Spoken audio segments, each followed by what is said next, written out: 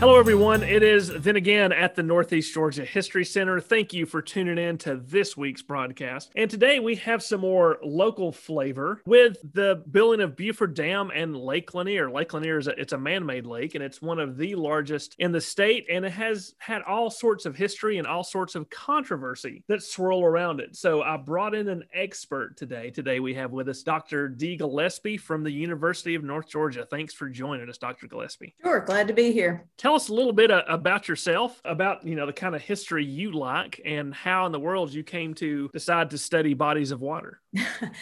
Well, my main focus has been kind of post-1945 U.S. history generally. And my main focus, a big project I've been working on, is about Black women's political culture, particularly in the civil rights era. So this Buford Dam project seems a bit far afield from that, but it's not as far afield. What I really focus on are communities in transition in the mid to late 20th century. And certainly civil rights discussions brought transitions in Southern communities and kind of a new relationship between state, local, and federal governments, but new relationships with people in local communities. And you can see those same kinds of dynamics playing out with something like the construction of Buford Dam that created Lake Lanier in Northeast Georgia, where there were similar questions about the role of the federal government, the relationship between local people and the federal government, and then something happening that causes people to change the way that they were living before and kind of make a transition based on this, in this case, a major infrastructure project. We'll get to why the infrastructure project began in a second, but if you would, describe what's in the area that is now Lake Lanier. I mean, what are we looking at? Empty forest, rabbits, farms? Well, it was a river valley, right? So the Chattahoochee River flowed through the area that we now know as Lake Lanier. And so the banks of the river were certainly much closer than the banks of Lake Lanier. You could see Forsyth County from Hall County. If you stood on one side of the Chattahoochee, you could see over into Forsyth County. There were a number of smaller farms that dotted along the riverbank, and farmers mainly growing corn and other kind of produce in the bottomlands along the river. And then a significant amount of woodland that was still there along the riverbank that had been there for hundreds of years by the time we get to the 1950s. A lot of people, I think, when they think of dams being built, they think of them being built in the 30s under TVA, but this was not a TVA project, right? No, but it is in some ways influenced by the TVA, the Tennessee Valley Authority. The construction of large-scale infrastructure projects, in this case, a dam project, kind of the idea of it and the scale of it was certainly influenced by what was seen as the success of the TVA. And so into the 1940s, there is significant infrastructure development along the Savannah River and other rivers in the Southeast. And so Atlanta officials who started the conversation about Buford Dam were kind of drawing on that context, that they didn't want to be, as they saw it, left behind by this large-scale infrastructure development that was going on in the region where they found themselves. They wanted to be a part of it. And so Buford Dam is not part of the TVA, but certainly that larger context influenced early discussions about the dam. Let me give you a great setup. Whoa, whoa, whoa. We're talking about Buford and Hall County. Why should we listen to the people in Atlanta? What do they have to say to butt into our business up here for their own personal gain? Well, it wasn't seen totally as Atlanta's gain, right? So Buford Dam wasn't totally seen as Atlanta's gain. There was certainly some of that in the discussions about Buford Dam, in a sense that folks in Northeast Georgia in some ways felt like the city was imposing its will on the region to the north. But there were also people in places like Cumming and Forsyth County and Hall County, Gainesville, and Buford who saw benefits for their local communities as well, primarily because the dam would be used to generate electrical power. So it would expand electrical power. It was seen as a way to replace perhaps some outdated electrical power stations. So this would be more reliable electrical power. And then certainly the creation of a large reservoir in the form of Lake Lanier would provide provide a steady water supply, or at least regulate the water supply for Northeast Georgia. And then finally, the recreational possibilities that would introduce new economic activity into Northeast Georgia, particularly places like Cumming and Gainesville and Buford. So there was certainly some pushback about, those city folks coming up here and changing things, but there were active voices in those local communities around the dam who were also very much advocating for the construction of the dam. Bill, and those voices that were advocating for and opposed to, were there clear delineations in how those sides were formed? Was it wealthy versus poor? Was it white versus black? What were some of the delineations in opposition to and support for the dam?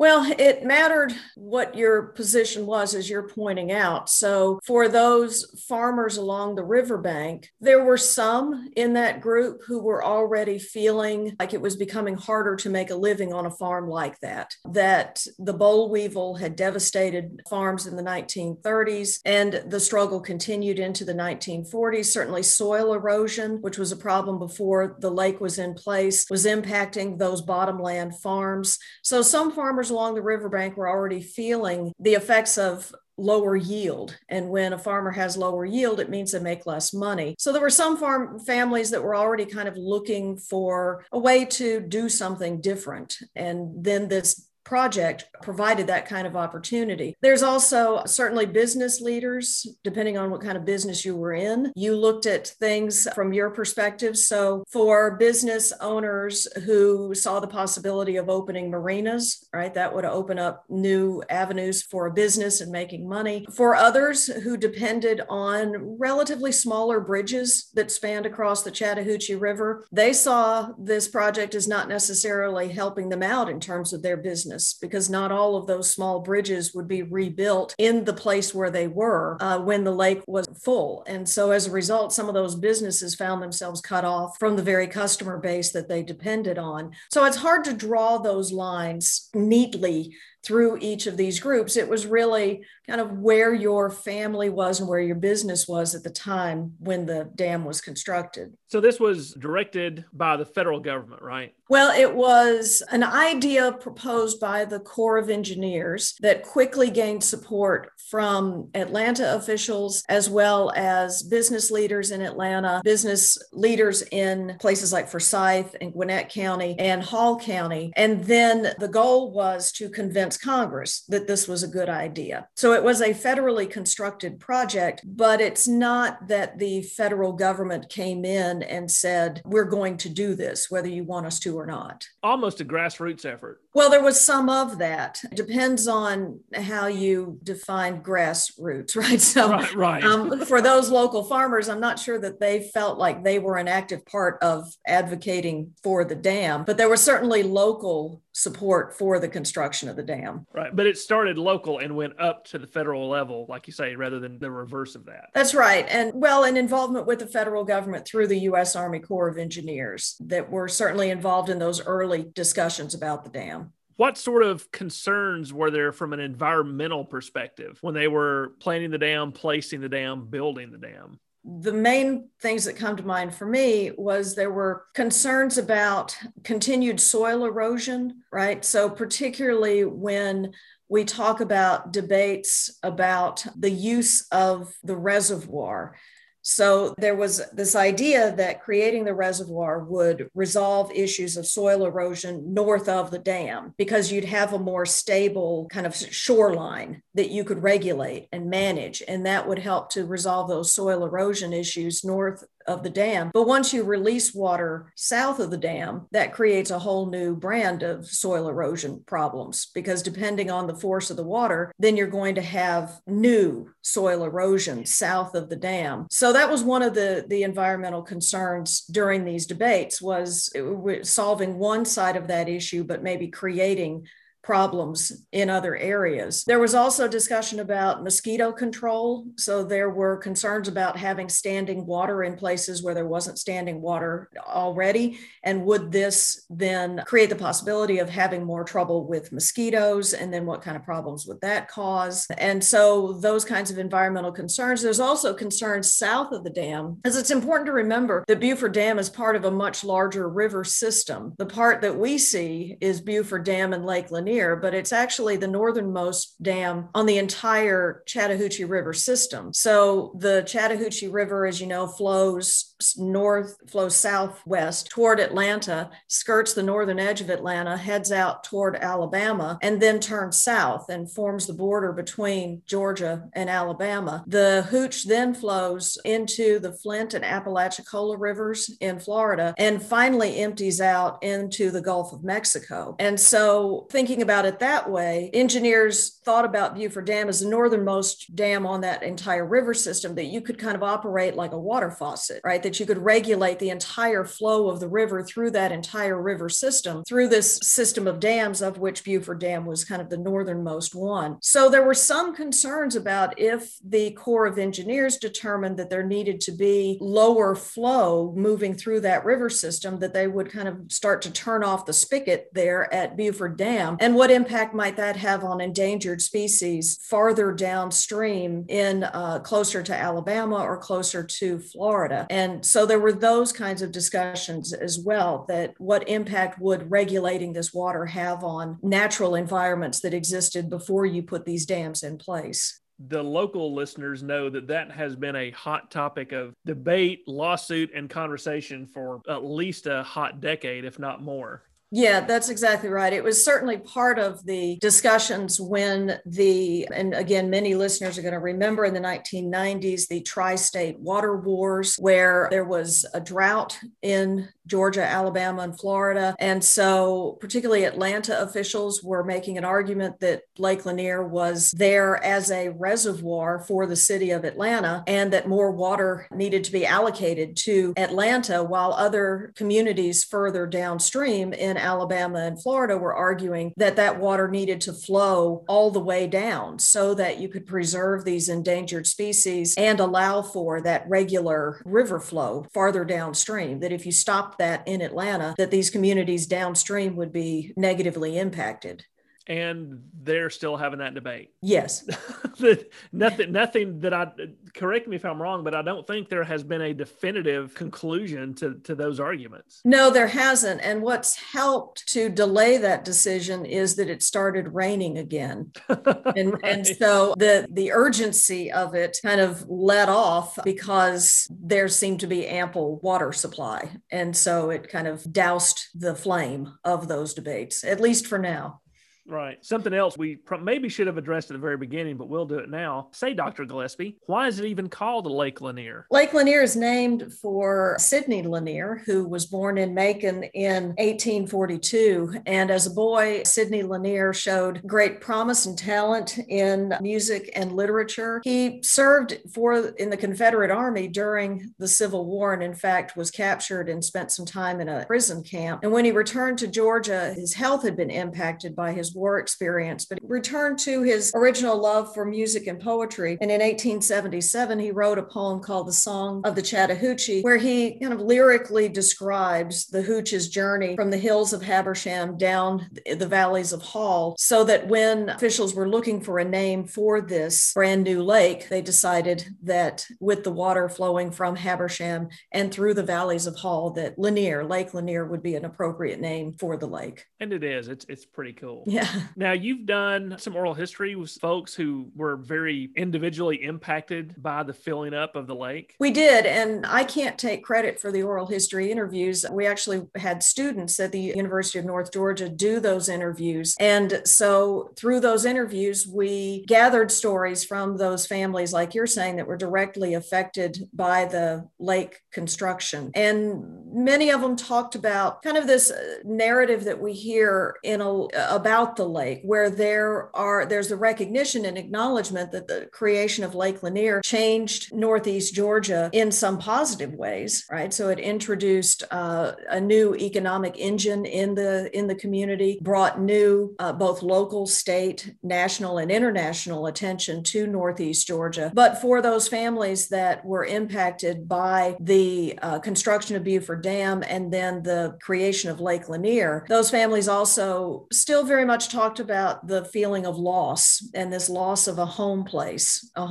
where the family had, in some cases, generations of ties to that land and really kind of felt that connection. So kind of that two sides of the coin, recognizing and acknowledging the positive aspects of the lake, but then also, like I said, still in some ways mourning the loss of a home place. Well, in all the research you've done on this topic, what are one or two of the nuggets that just fascinated you, really liked finding and helped maybe elucidate some things? Oh, that's a hard question.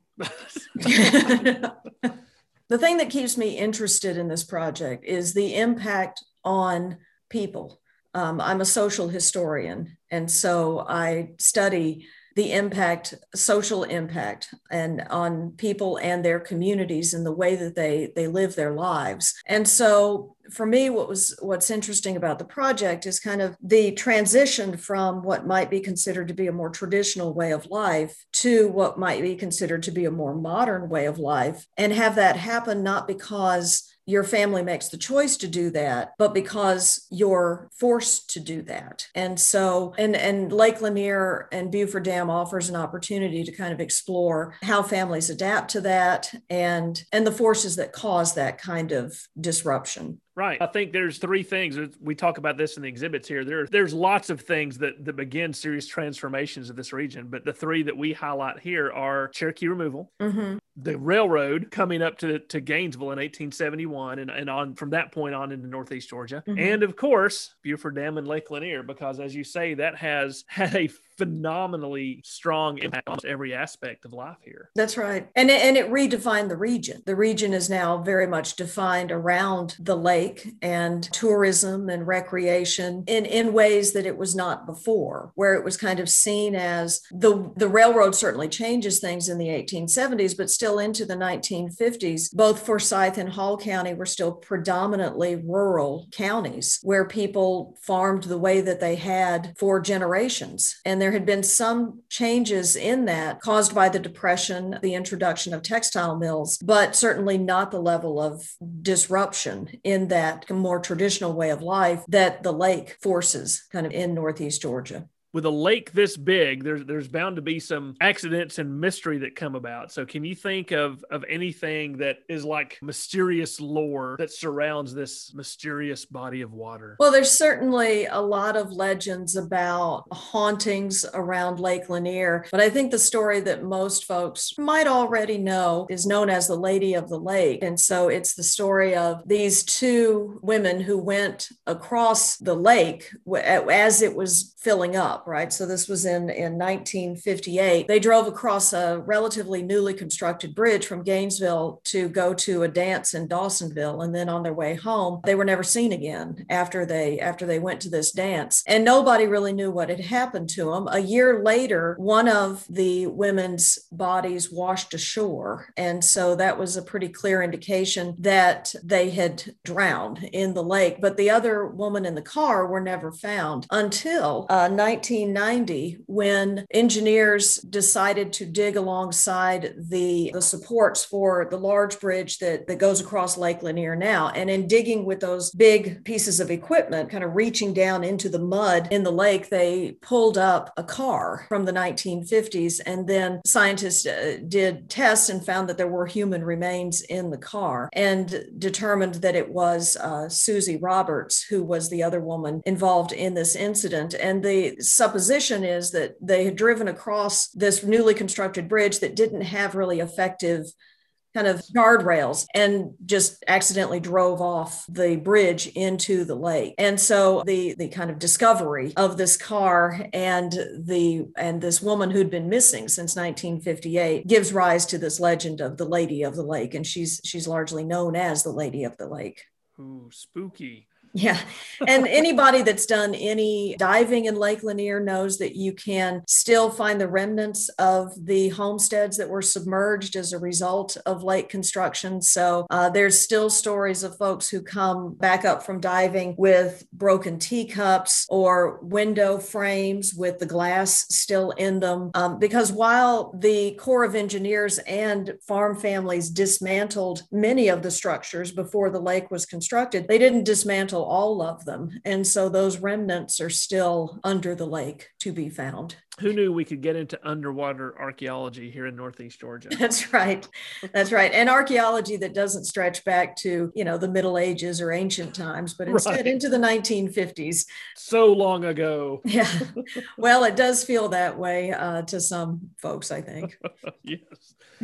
Well, Dr. Gillespie, that is all the time we have today. Want to extend my thanks to you for joining us and telling us about this remarkably fascinating piece of local and regional history. Well, I was glad to do it. Thank you for having me. Thank you. Folks, that's going to be it for today. We hope you have enjoyed this episode, and we hope you continue to tune in, support us, follow us on Facebook, and until we meet with you next time, stay safe and take care. Then Again is a production of the Cottrell Digital Studio at the Northeast Georgia History Center. Be sure to subscribe and leave us a review. It really helps other people discover the show. We also hope you'll join us for our free weekly live stream programs on Facebook Live and YouTube Live every week at 2 p.m. Eastern. Just search for the Northeast Georgia History Center and we'll pop right up.